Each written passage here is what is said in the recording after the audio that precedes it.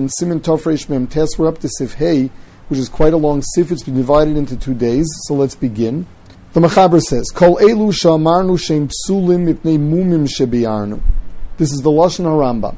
Anything that we said was puzzle because of different mumim, blemishes it's got.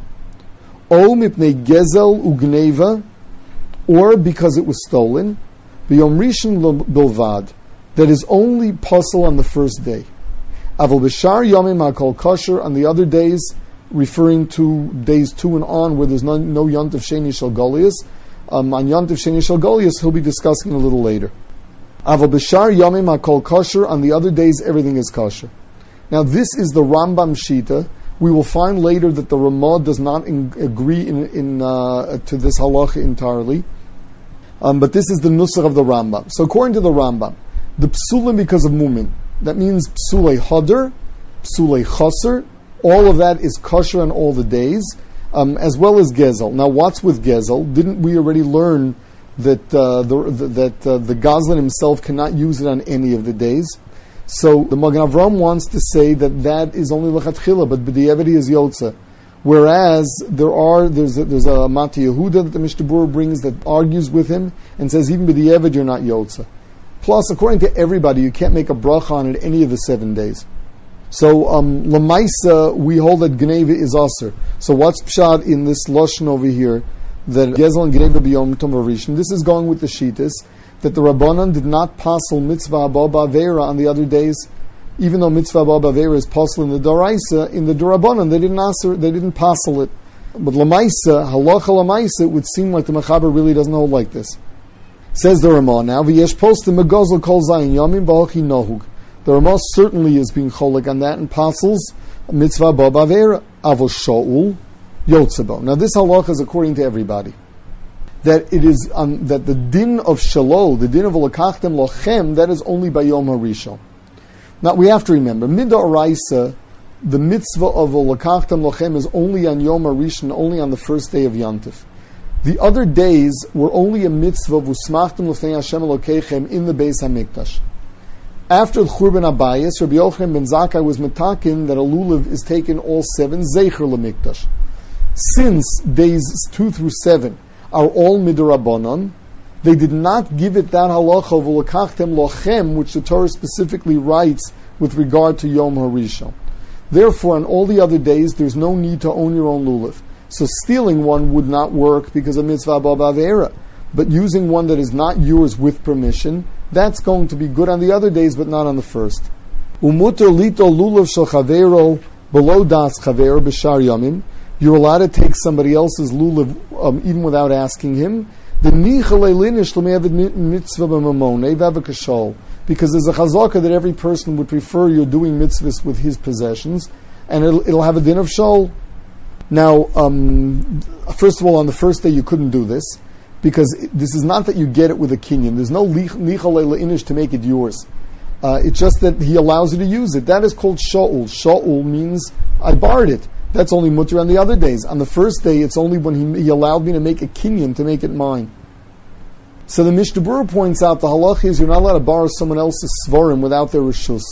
Why is a lulav different? What happened to the chazaka when it comes to a sefer? So he explains that a sefer may get torn, but a lulav won't get ruined. The poskim today say that it really depends on the mitzias. Meaning, if you're dealing with svarim of the olden days where they were leather bound, highly expensive, there was shtetlach where there was one shas in the entire town. So there it's difficult to say nichalei leinish that they'd rather everybody use it. For all you know, someone's going to tear it. Whereas nowadays, where svarim are inexpensive, they're relatively inexpensive, unless you know that the person is very, very, very makbid that it be kept in perfect shape and will really be afraid that you're going to ruin it. There's good reason to say that bisman hazeh there's a nichalei leinish on svarim as well. In fact, on arba minim, one can really ask the question, because if someone is makbid gomer on his lulav because it's so delicate, or his esrog because he's afraid the pitim will get broken, it may be that he wouldn't want somebody else to take it without his reshus. So these umdinas are really based on common understanding, and they are subject to change depending on the day and on the situation, on the person. In a case where you can ask him, the Mishnah Berurah says you certainly shouldn't rely on any chazakas. Further, v'chaser kosher b'shar yamim. Chaser, which we learn out of ulokach tem lekicha tama, that too Chazal did not passel on the other days. V'nitol maso o ukzo dino kachaser. If the pitum or the ukitz is missing in the esrig, that's considered chaser. V'kosher miyom rishon ve'elach, and that is kosher on all the other days, just not on the first day. So the Ramah is saying that there's no problem of nitla pitmaso any day other than the first day. Mishnah Berurah says that there are days that the psul there is a psul hodr. Now psul hodr, even though the Rambam said that that's not possible on the other days, we will soon see that the Ramah holds that it is a problem. So the Mishnah Berurah comes out that if there's no other esrig, other one that was nitla pitmaso, so there you could be mekel on the other days. With regard to actually making a bracha on it, that there's a machlokus. Says the Mishnah Berurah, there are different days in what's called nitna pitmaso, how much of the pitum has to be missing. If it's something that there's a machlokus in, he says that you can even take it with a bracha. Further, miu im nikvuach borim lo yitlenu afshari yamim mishum mius. If a mouse ate up some of it, that is ma'us, and you don't take it on any of the days. Mius is something that passes all 7. Ad sheyaser nikurach borim, until you actually cut away what the mice ate, so that their teeth marks are gone.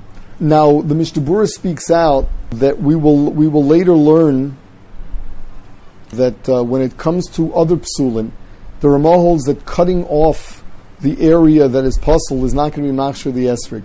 This machlokas we'll see soon. So he asked, why with the netilas akbarim don't we say the same thing with the achilas akbarim? That what does it help that you go cut it off afterwards? When the akbarim ate from it, it was puzzle. You can't be machshir and esrig by cutting it. The Mishnah Berurah says, because this isn't a real psul. It's not right to take when it's nikr that akbarim ate from it. But as soon as you get rid of that, then it really becomes kosher again.